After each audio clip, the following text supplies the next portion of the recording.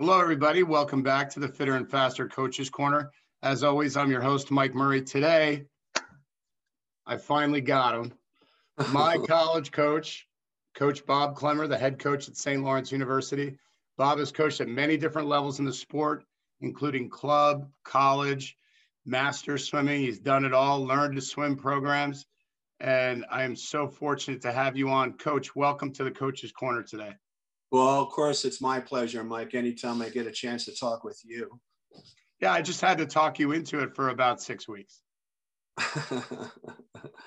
Coach, today we're going to talk about something that's near and dear to both of our hearts and something that we've kind of leaned into as a strength in our career, and that's distance and IM-based training, both for age group swimmers, senior swimmers, and then into the collegiate ranks.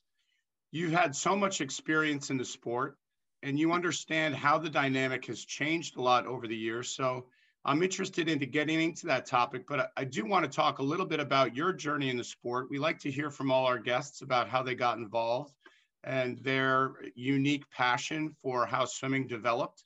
So let's learn a little bit about what Coach Bob Clemmer had in store for swimming growing up as a kid. Oh my God.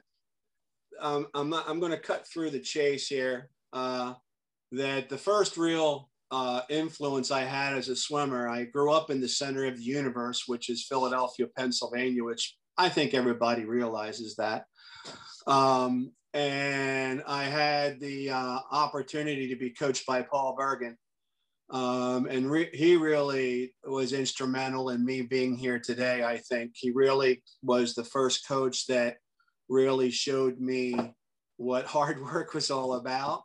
12 practices a week was kind of interesting for a guy that started at the age of 13. But anyway, no, I mean, he really opened my eyes up to really what swimming was all about. And I think I not only based a lot of what I've done in my career on the things that he philosophically held true.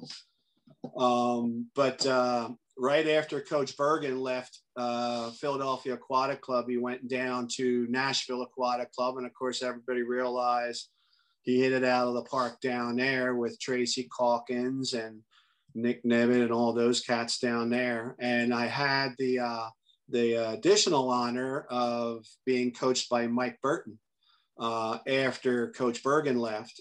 And Mike had a different kind of an approach to training. And that's really where I really got a flavor for distance-based training, where Coach Bergen, I was a breaststroker and all, but Coach Bergen trained me a much different way than Mike did. But it wasn't just about how he trained me, it's who he was. And of course, we all know about his Olympic gold medals in 68 and 72. And having conversations with him, he really gave us, the swimmers that he coached, an understanding about, for lack of a better way of saying it, being rough and tough, And so those two guys really got me going, And then I went to Pitt. Hail to Pitt. And Fred Lewis was my coach there.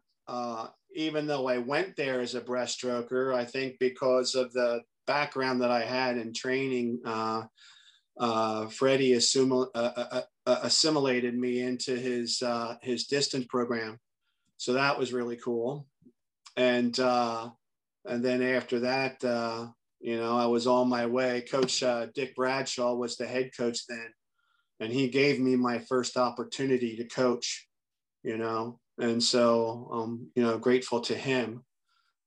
But I spent several years in the Pittsburgh area, mainly coaching club, and I had the good fortune of coaching some really, really successful swimmers there, so I didn't screw it up. So that was always good, And then I think my other great mentor, I had the opportunity to go to the University of Virginia and work alongside Mark Bernardino.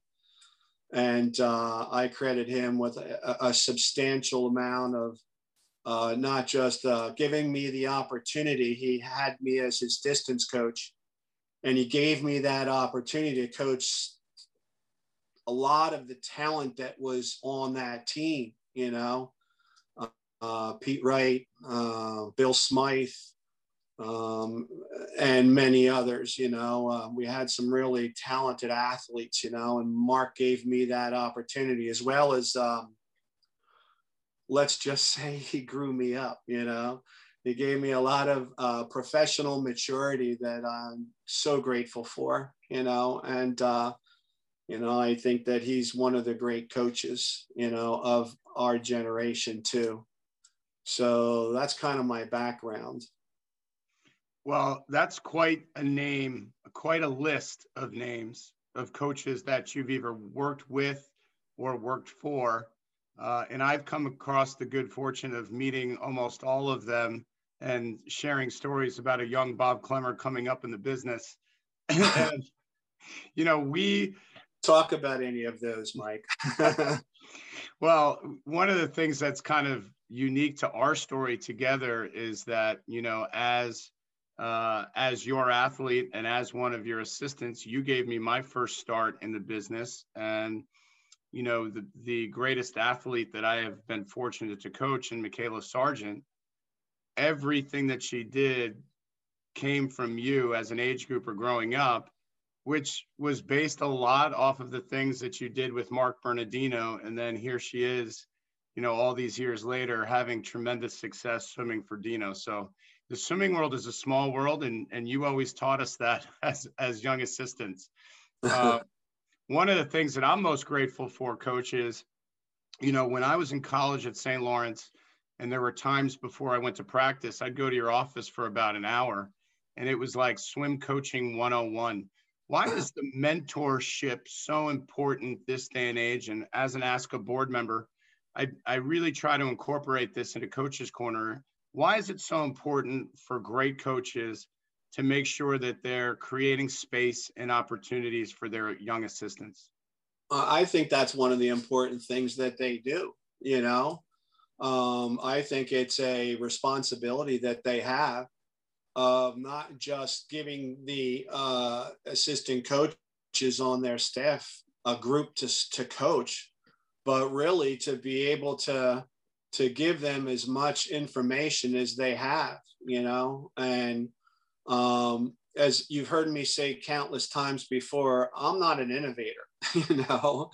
I took the information and the sharing that all the great coaches have done over the decades, you know, and that's one of the great things about our country, is that how sharing the great coaches are, you know. And I think that that's really important, you know. And hell, man, I've made as many mistakes as the next guy. And so I want to share those mistakes too, you know, in hopes that, you know, the coaches that are with me and a part of the program don't make those same mistakes, you know. I mean, I think that that's really important. For sure. And when I think about some of the tenets of your program and the way that you develop your philosophy, as we get into the discussion on IM-based training and distance-based training, there's one phrase that stands out to me that you said all the time, and now we say it at Victor Swim Club all the time, which is speed through endurance. Mm-hmm. How did you come up with that approach, and why do you think that that's so important in developing athletes? Well, I think that you have to have an aerobic base, you know, and I apologize for using Neanderthal terminology here, Mike, you know. But I think that, you know, all the great coaches, you know, they're distance-based programs, you know, whether it be at, you know, like at some stage in somebody's career, you have to be able to lay that base, you know.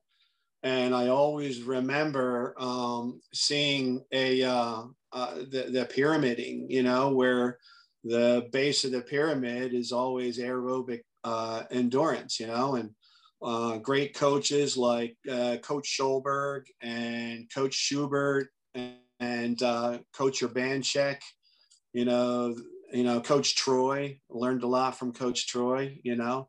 I mean, those guys are all distance-based programs. I don't think anybody would say that that they were mild training program, you know. So I mean, they really, you know, make sure that they establish that. You know, you establish how to train too. You know, you teach your swimmers how to train. You know, it's really important for them to be able to pay attention. You know, I think that's a lot what where toughness comes from. You know, mental toughness comes from is discipline, and discipline just comes from paying attention.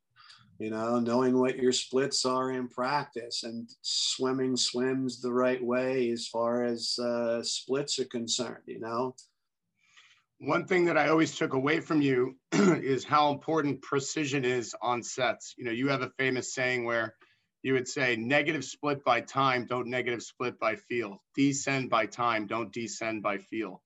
And so as a young club coach, when you were in the Pittsburgh area, you had the good fortune of having some pretty talented athletes at the time in Melanie Buttermeyer, Mike Kozlina. What did those great athletes teach you about IM and distance-based training as a young club coach just coming up? well, you know, those swimmers that you quoted were all 100, 200 swimmers, you know.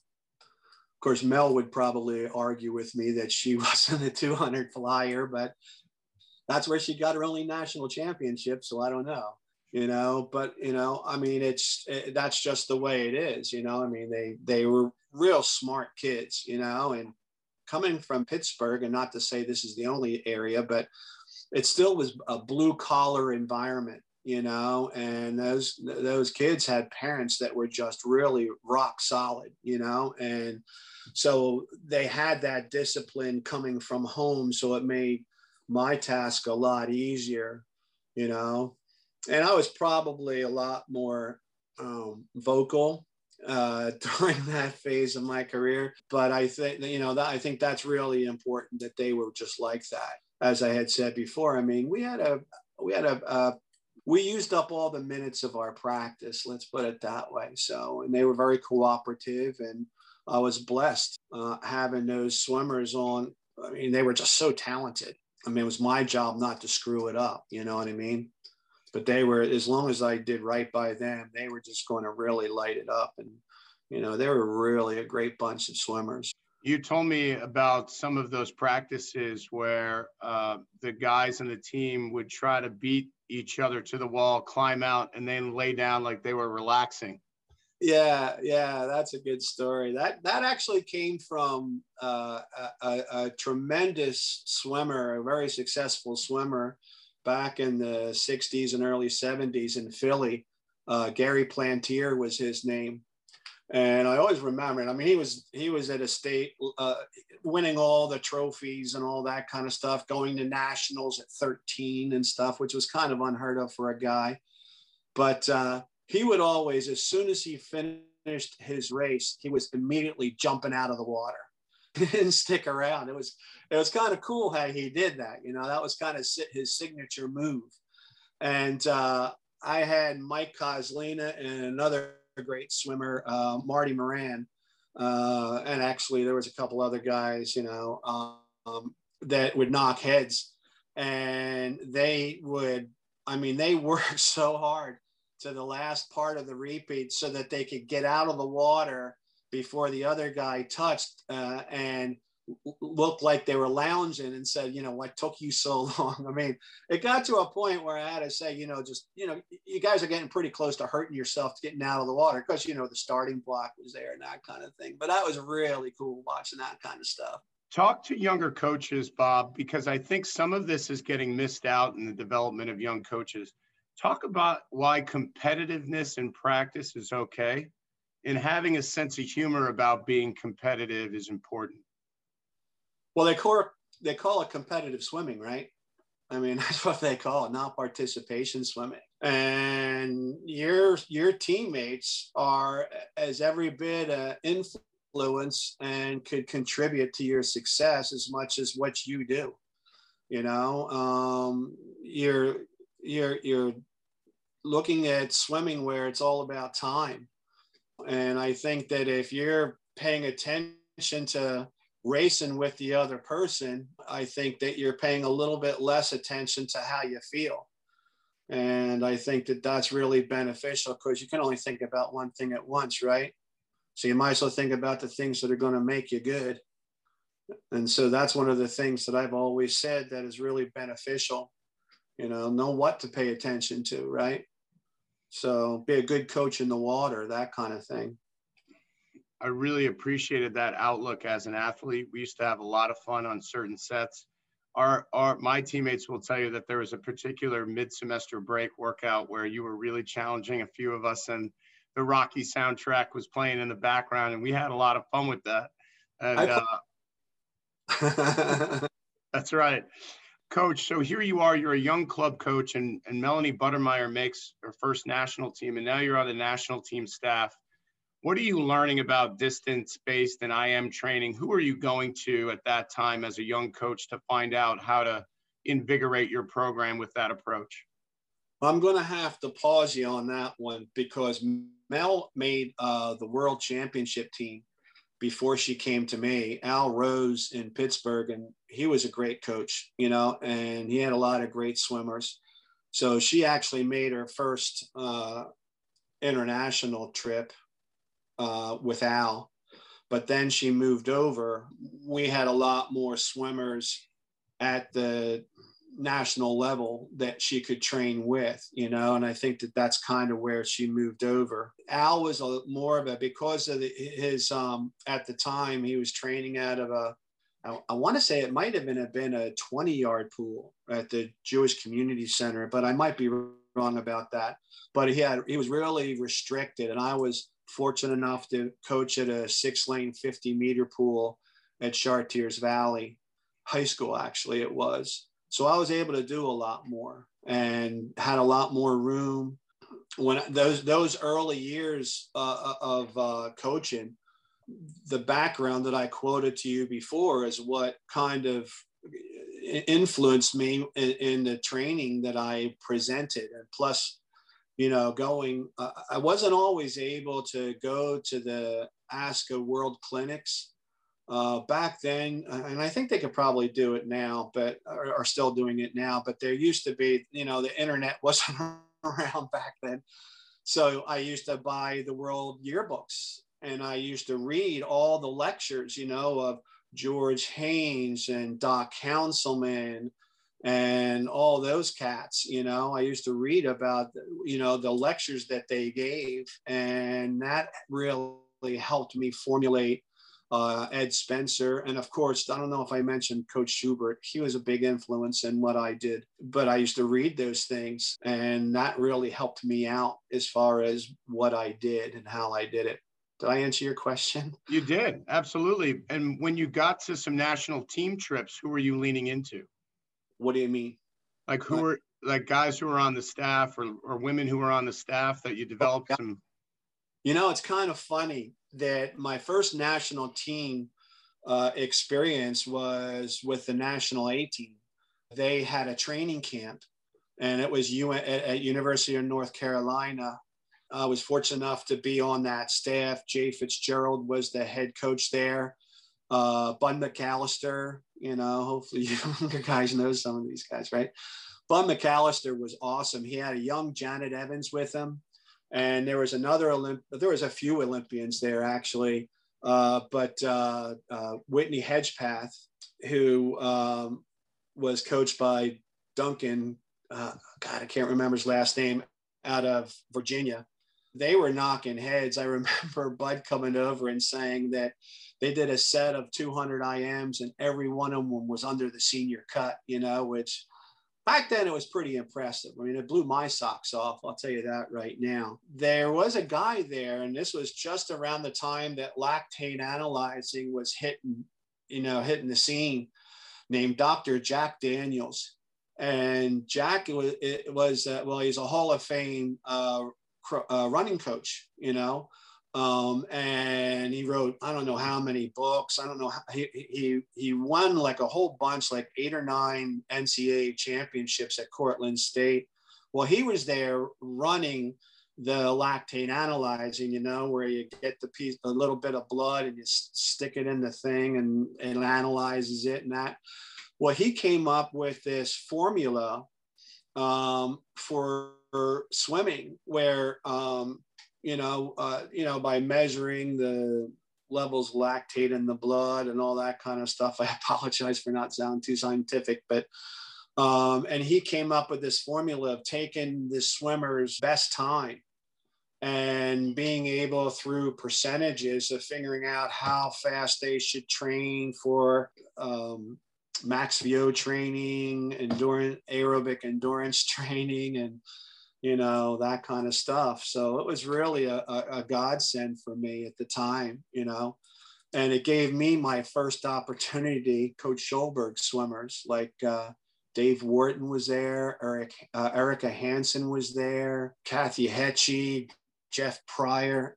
There was just a boatload of talent coming out of Coach Schulberg's program, And it was over the holidays. It was from like December the 26th through January, I don't know, it was something like 3rd or 4th. And Coach Schulberg allowed his group to come down as long as they did a 16,000 IM for time on New Year's Day. So that was kind of interesting, And of course, everybody has heard the kind of monster, mental challenge things that Coach Schulberg used to do. I coached a lot of the GA kids at UVA, 25,000 for time and all that kind of neat stuff. So there's something to be said for that. I remember you talking about that with us as young athletes. And I remember one athlete, who will go nameless, said, well, Coach, that's just garbage yardage. And you said, well, one man's trash is another man's treasure. Did that young swimmer listen to me? I think eventually, yes. Yeah, I think he did just fine for himself. You, Mike, real proud of you. Well, a lot of what I do is what you did, and a lot of what you did is what Coach Schulberg did, and we've done some things like that, and it certainly helped athletes become more successful, and certainly, from a confidence standpoint, if you can do a 5,000 for time twice, when you go to an open water national championship, 10K is not very hard. You can go 4 1,600 IMs and descend them. Going the 400 IM 2 fly back to back isn't so bad. And when I came up with these ideas, a lot of it was based on a single videotape that you showed me once. And I don't know if you'll remember this, but you brought me in the office. I was complaining about having to go the 1,000 2 free back to back one time. And you said, I got to show you this. And it was the UNC versus UVA dual meet. It was going to be close. And Pete Wright swam the 1,000. I think he was close to breaking 9 minutes. And then went 140.1 in the 2 free minutes after finishing. And from that point on, there was nothing that I could say. And that brings us to a great point, because Pete Wright probably taught you the most about elite level swimming. You were on the 96 Olympic advisory staff. You coached Pete during that year with Mark. There's a famous test set progression that I use that you taught me. Talk a little bit about Pete Wright, the training that you gave him, and his eventual spot on the Olympic team. Well, first of all, from a coaching standpoint, all the credit goes to John Carroll. John Carroll, when he was coaching at Jersey Wahoos, he coached Pete from the age of 12. And so Pete came to UVA with all the skills and all the tools because of Pete, extremely intelligent person, but both, he's an engineer and all, but John was really, the huge bulk of the credit goes to John Carroll. I was just kind of the beneficiary of what they did. One of the things that Pete was relentless, as far as in his training was concerned, and he was an extremely intelligent swimmer, and it was a lot of fun with him. And one of the stories I think that you're talking about, every Tuesday afternoon, I would do a long distance swim. And then back then they didn't have digital clocks, or at least we weren't able to afford them. And so we had the old analog clocks. And Pete, he would pay attention to his 25-yard splits, right? Because if he didn't want to wait around even for the 50 to find, because we were in a short course pool then. UVA is a Taj Mahal now, but we were in a short course pool, and he would pay attention to the 25-yard splits so that he was able to make an adjustment if he started falling off the pace. Because we would take those times and base a lot of what our training was, like the old T30. I didn't do a T30. I did a 3,000 for time, because a lot of those cats could finish the 3,000 before 30 minutes. Pete, his average pace was like a 56 low, like a 56.2. That was pretty good back then. And so that's what we did for that. And I based a lot of my expectations and goals as far as a lot of the other stuff that we did from an aerobic standpoint based on that T30. And of course, we got that from a lot of the credit there goes to Coach Banchek and Coach Bergen too, with the T30 stuff. I was doing that stuff back in Pittsburgh for a little bit, but not really applying it as much as I did at UVA with all those great distance swimmers I was fortunate enough to coach. The test set progression that a lot of people use now is what I learned from you. I've been very fortunate to be asked by USA Swimming to put it together, and it gets a lot of downloads every year, and a lot of people are using it, but it's really yours. So the way that we set it up at Victor is based off of what we did at St. Lawrence, because I saw the progression with my teammates. And you were nice to me. You only made me go through it maybe once or twice a season, because I still thought I was a sprinter. But you started off, we would go 6 500s, and then we would go 3 1000s. And the next week we'd go 2 1500s. We'd go a timed 3000, like you just mentioned. And then you'd cap it off with a mile for time. And boy, by the time we got to that mile for time, and this is still true in our program, and we just did a T 1500 because we're short course meters right now. We see a lot of best times, even throughout the season. Awesome. Is that something that, you tried one time and then you said, hey, look, like this really works? And you actually, and I'll let you talk about it, you actually have the same type of progression for the IM. So if you want to talk about it, jump right in. Okay. Well, if you want me to. A lot of that came from Coach Bergen.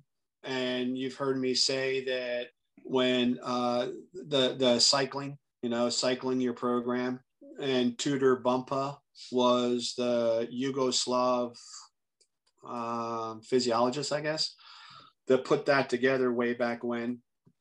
And pyramid 4-week cycle where you build up for the first 3 weeks, and then the fourth week you have what I would always call a regeneration week, because I hated to use the word recovery because it gave the swimmers a false idea about what we wanted to accomplish. And each of those weeks at UVA, it was primarily, a little bit at Pitt, but at UVA primarily is what I did that with. Is just about every day we were doing something that they were going to see 4 weeks later. Like on Monday, I like to do Max VO work with them. And it would start off with sets of hundreds, usually about, I think it was like on about the 150. Then the second week, it was sets of 4 125s. It always added up to like $2,000 for the main set, because we were cranking it out like 10 grand, 11 grand to practice then. Those kids could take it. And then the third week was 150s. Now, I tell you that because then on Thursday, we did another Max VO at longer distances. And the pace that they established on Monday is what the pace that their goal was on Thursday. You know, we did, let me see, we did broken twos on the first week, 300s on the second week, and then 500s on the third week. Now that was a set I really enjoyed because even Pete failed that set, you know, and it was hard to give him something that he couldn't succeed in, I swear to God. But what we did with those, it was like 6 500s on, I don't know what it was, something like 8 minutes or something, where the first 125 was at the pace that they established on the 12 150s on Monday. And then the rest of it had to be their T pace, right? And that was, everybody was able to do that, right? The second one was a little iffier, where they had to do a 250 at that 150 pace. And then the last 250 was at their T pace. And this is the one that crushed a lot of their spirits. The third one, they had to do a 375 at their 150 pace. And then the last 125 was their T pace. So that, I really like that one. And then on Tuesday is when we did the long distance stuff. We did what was it, depended on the year, like a 2,000 for time, and then the second week was a 3,000 for time, and then the third week was a 5,000 for time, and then the fourth week was a time, that was regeneration week, right? That was a timed mile, you know. And then Fridays, I always, in the afternoons, I always like to do a lot of pulling, you know. I've changed that around a little bit after listening to Coach Eddie Reese saying that he liked to use Friday afternoons for sprinting because everybody was so gung-ho because it was Friday. And that made a lot of sense to me, you know. But back in the day, in the 90s, when I was coaching UVA, I did it pulling, you know. And then Wednesday and Saturday was a set that was made up of a lot of different things, going through a couple of rounds of it, you know. And like 800 IM, 4 200s free, you know, some kicking stuff in there, you know, just mixed it up. What my swimmers used to call a spaghetti set. So that's what that used to be. And all of my mornings were pretty much just IM too. So Wednesday and Saturday was IM training. And it gave me the opportunity of getting my 400 IMers to train with the other ones, the distance freestylers, but they would train IM stuff, you know. And a lot of times the guys, their third event at ACCs was the 400 IM, you know. Pete, Steve Warner, All-American from California, those cats were doing 400 IMs and ACCs. And Rojas. Rob Rojas, yeah. Rob Rojas actually was a little bit more of a 400 IMer than he was a distance freestyler, you know what I mean? But he came from Mission Viejo. So I think Terry Stoddard was his coach. I don't think Coach Schubert was his coach. I think it was Terry Stoddard during that era, who obviously was a tremendous, one of the all-time greats too. But yeah, it was fun coaching Rob. So it was a great group. It really was. It was a great thing. And just sit back and, you know, I was a little bit less flexible back then. I really wanted to stick to my program. You know, I really wanted to follow through with it. And if it blew up and it was a smoking crater, then I would change it then. But fortunately, I was able to get through, you know, a lot of those years. And, you know, there were some times it was kind of funny. Do you mind me going off on a tangent like this? That's what this show is for. Man, Dino was, well, first of all, he was a Philly boy, you know, and there's a lot of us out there, you know, like Jack Bowerly and, you know, a lot of other cats that are out there. Mike Parado, I should mention Mike. I mean, heck, I grew up with Mike. He was actually the first person I ever met in swimming. The first day I walked into PAC, Mike came over and introduced himself to me. So him and I have been buds for a long, long time. So anyway, getting back to it again, we always swam UNC toward the end of January, right? And I stuck to my program big time. And UNC was our big rival, you know. Frank Comfort and Rich DeSelm were the coaches there, and they always had those kids swimming fast. But always drove Dino crazy because that was always the third week of my cycle. So I kicked the living crap out of him that week. And oh my God, it just, you know, because Dino was such a competitor, you know, one of the great guys of all time for sure. But he's such a competitor. And it drove him crazy. I mean, words were exchanged sometimes with me, but we always pulled it out our, you know, what's at the ACCs and at NCAA. So he forgave me. But from like January until NCAAs, I wasn't his best buddy during those weeks because, you know, so anyway, so that's a story. So Coach, you have all this success at the college level, you do some really great things. And then again, fortune has it, you run into another great athlete who you really helped develop into what he became when you moved to New Jersey Wave, and you have John Cole on your team, who eventually made a national team and still has the pool record at Harvard, by the way, from when he was swimming with you, 8:56 in the 1,000. Talk to me about what you learned in the college realm after being there for many years. How did you make adjustments to your distance and IM-based training when you had an athlete like John? Well, I don't know necessarily it was because of making adjustments because of what John couldn't do. You know, John was, I mean, he went to Harvard and he's a brilliant guy, you know, just like Pete and a lot of the other cats, you know, but it was the circumstances that we had at New Jersey Wave. It was a 6-lane, 25-yard pool, and the community college would only give us 2 hours. And so we had a jam, you know, we had our top 12 and under age group in there, as well as the senior group. And I coached the senior group, and my assistant coach, a great guy and great coach, Ken O'Reilly. I think he's still there, isn't he? At New Jersey. Yeah. Well, it's now Scarlet. Okay, Scarlet. Yeah.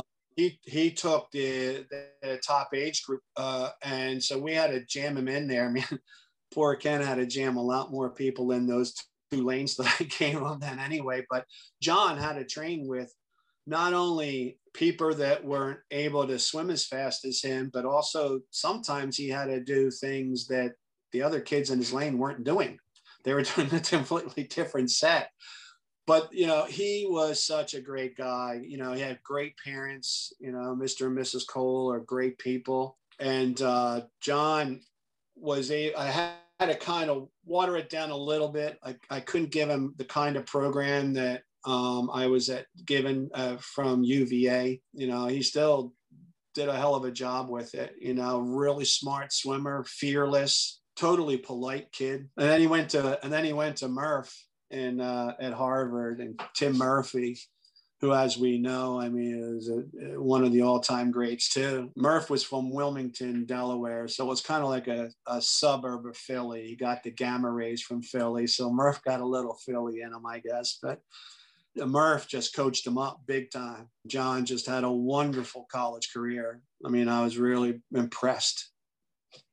Without a doubt. And, you know, he obviously the skill development translated very well from what he was doing in your program when he went to go swim for Coach Murphy.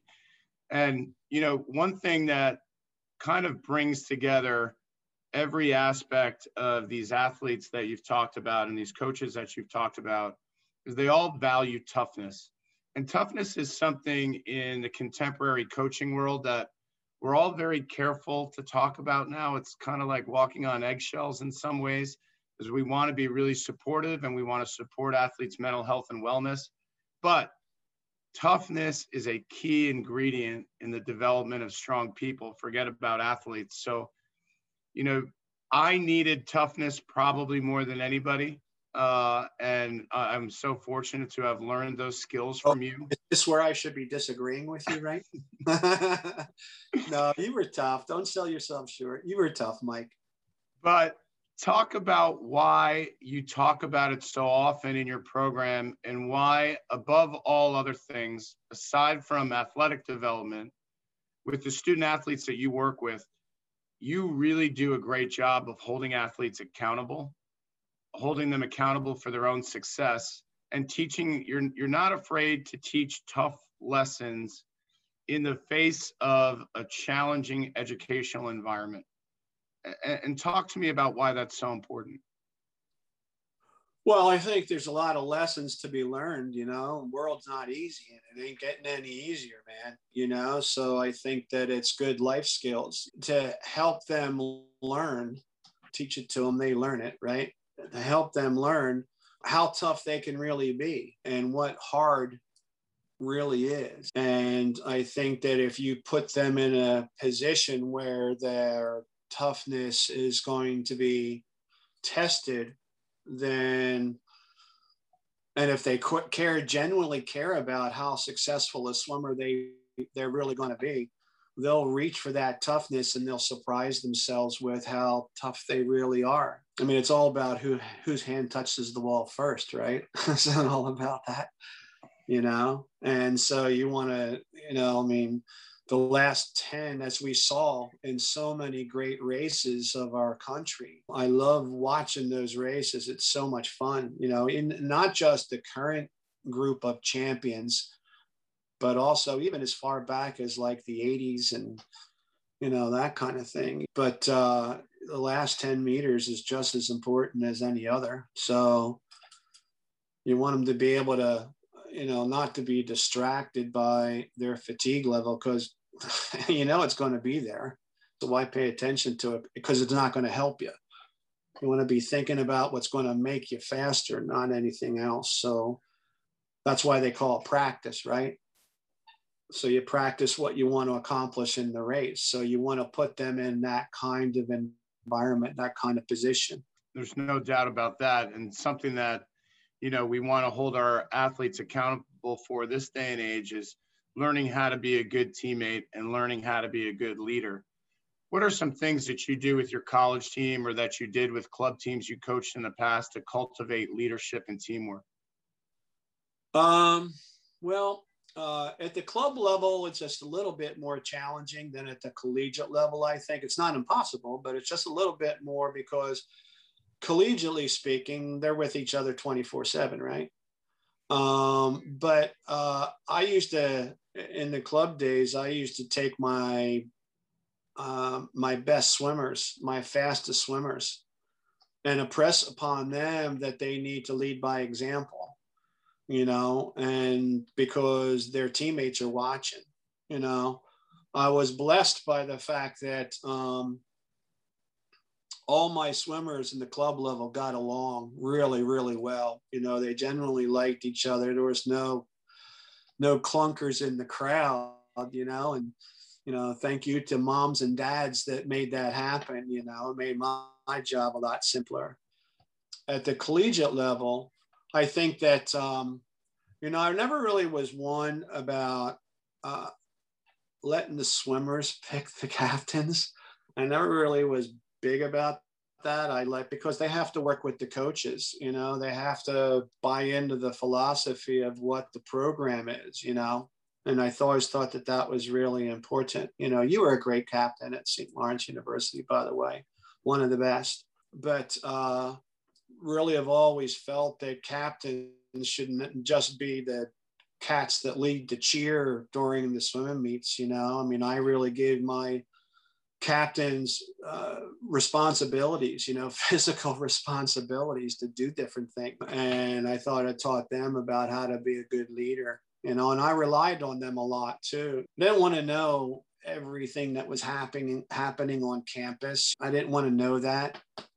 I wanted to rely on my captains to tell me times that I needed to know things. And, but don't get me wrong. I mean, even with, I always solicited the input of all the swimmers before appointing captains. You know what I mean?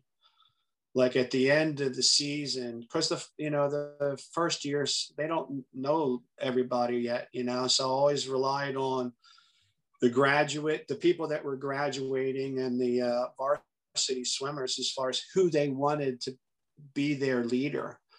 And we have one of those blogs that has a lot of different information on it from a training perspective, from a psychology, and we always dump our videos of the swimmers that we take monthly. We dump that in there too, so they can always look back on it if they need to, with or without a coach. Meets we would dump on there. But I also had this link to leadership and, just a laundry list of expectations, about how they should be. I can't remember where I got it from. I want to say it might have been Ed Spencer that might have came out with it. I think right around the time that he was at Nashville, maybe. What to do, what you should be doing as a freshman, what you should be doing as a sophomore, what you should be doing as a junior.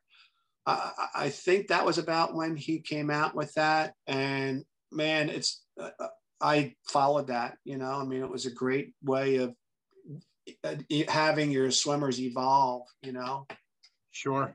Absolutely.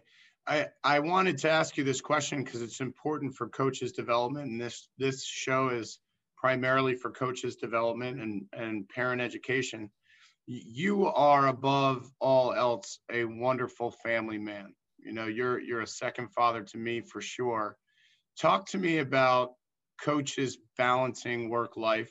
It's becoming kind of work-life balance. The phrase is kind of becoming cliche, but it's so important in coaches understanding how to navigate a very busy lifestyle. Talk to me about some strategies that you used and what you've learned along the way. I can only tell you what works for me. All right. That's all I can tell you. And I have 2 drop dead gorgeous daughters. My oldest daughter is 25 and my other daughter is 23. And mom did a great job of raising them. You know what I mean? But when I left University of Virginia, I didn't want my children's parents to be the daycare center. So what I did was, one of the things about going to the New Jersey Wave that I was able to do is I could coach morning practice, and, we didn't own the pool, so I went home. So I was Mr. Mom during the day, and what a ball that was. And then my wife got off of work, and, we were like 2 ships passing the night kind of thing, and then I went off to the second practice, and we did that for a couple of years. And then when we came to St. Lawrence University, Carol had a job working in the school system. She was what they call the opportunity room, which was basically where the teachers threw the kids that they didn't like. They threw them to Carol, but Carol did a great job because she didn't, the kids confided in her because, she didn't owe them anything, that kind of thing, or they didn't owe her anything. And so it gave me the opportunity getting back into college of, I had a season. I mean, I've been here for the last 20 years and I was never a club coach since I've been here. So I spent about 20 years, I guess, as club coach, but I'm not a club coach here. So even though I ran a camp and lessons and how to run the pool in the summertime, I was still able to have a lot of time with my daughters during the day and during the summers and that kind of great stuff. And you get breaks, like Thanksgiving break, we don't have classes, the December holidays, that kind of deal. So it really gave me the opportunity to be a part of their lives, and I must have been okay because they still let me be a part of their lives. So that's okay. No doubt about it. All right. Are you ready for some quick fire questions? I don't even know what that means. What is it? I know you I knew you'd throw that. You're doing this year, and All right, you ready? All right, here you go. This is the first one. You got Phillies tickets, Eagles tickets, 76ers tickets, or Flyers tickets. Where are you going? Oh, damn. That's a tough call. I'd probably go to see the Eagles. I knew you were going to say that. Yeah. Well, Philly's a football town. We love our Flyers. We love our Phils. Now we love our Sixers because for a long time there, they really sucked eggs, but we bought into the process. True or false? Pat's is the best Philly cheesesteak. False. It's the most well known. John's pulled pork. I like those. There's a lot of great Philly cheesesteaks there. What is one of the primary ingredients, Mike? See if you learned your lesson. What is the primary ingredient to a Philly cheesesteak? I would say shaved steak, but I don't know. No, it's ribeye, by the way. It's not shaved steak. But Amorosa rolls, man. Oh, yeah. I think I heard of that the first time from Coach Bernardino. Yeah, Dino knows his stuff. If it's not on an Amorosa roll, then you're eating something else. You might as well just throw steakums on there or something like that, man. And of course, with or without. What does that mean? With cheese or without? With cheese whiz. Wit. Yeah, wit whiz or without. That Delco accent. Yeah, I get it. So let me ask you this. What's that? Whenever I went into your office, I'd see all those pictures of some different national team trips. What was your favorite national team trip? Ooh. Bowerly did tell me about the whitewater rafting that you guys did together. He is oh my God, what a great guy. It's not just because he's from the center of the universe, We went to in 91, we went to the World University Games there. And, it started out that we went down to Tampa Bay for, I don't know, 3 or 4 days before we went over to England. And they put us in this high-rise thing that was they built it for the World University Games, but it ended up being housing apartments for that kind of thing. And in our room, first of all, there's no shower, man. And you had the water thing, and a tub, which, to be honest with you, is the first time I ever did that in my life. And I roomed with Bill Wadley. Bill was a coach in Ohio State, and I don't know how it worked out that I had it. Him and I had a room to ourselves. But Jay Fitzgerald was the head men's coach, and Karen Moe Thornton was the head women's coach. And what a great staff. I mean, Susan Teeter was on it, and Jay, I always said Jay, but Jack was on that staff, and Alex Braunfeld, a tremendous coach, he was on that staff, and Brian Lee from I think it was from California or Hawaii, one of them two things. He was on the staff too. Well, Brian, Alex, and Jack had a room together in the same room, and they had the beds next to each other. But we had a ball. We had an absolute ball, all of us, I was getting married right after that was done. So I wanted to get my wife a special gift. So I had Karen Moe Thornton and Susan Teeter went with me to shop. Oh, that was a great staff. I loved it. I mean, I liked all the staffs, you know what I mean? The distance camps that I went to, Mike was on there. Jack Simon was on there. I was the IM coach. I wasn't coaching the distance swimmers, but it didn't really matter, So Cindy Gallagher was on that. And she was in Paris with us with the, what do you call it? The national junior team thing, And then the other national junior team that went on, that was so great. That was another great staff. I had JT Tremblay on it, and what a crack up he was. And Harvey Humphreys, Jack's assistant. Harvey was absolutely insane, I mean, he really was, But they were a lot of fun too, you know. I can imagine. Yeah, yeah, I had a lot of great times, you know, during that period of my life, you know, a lot of great fun, you know. Um, there was this, the Olympic Festival. You've heard of that, right? So the Olympic Festival, where they take the best 16 and under girls and best 18 and under guys, and you have a draft, you know, and you draft your swimmers, right? So the Ed Spencer was, I think it might have been the very last Olympic festival. It was out in the Air Force Academy, right?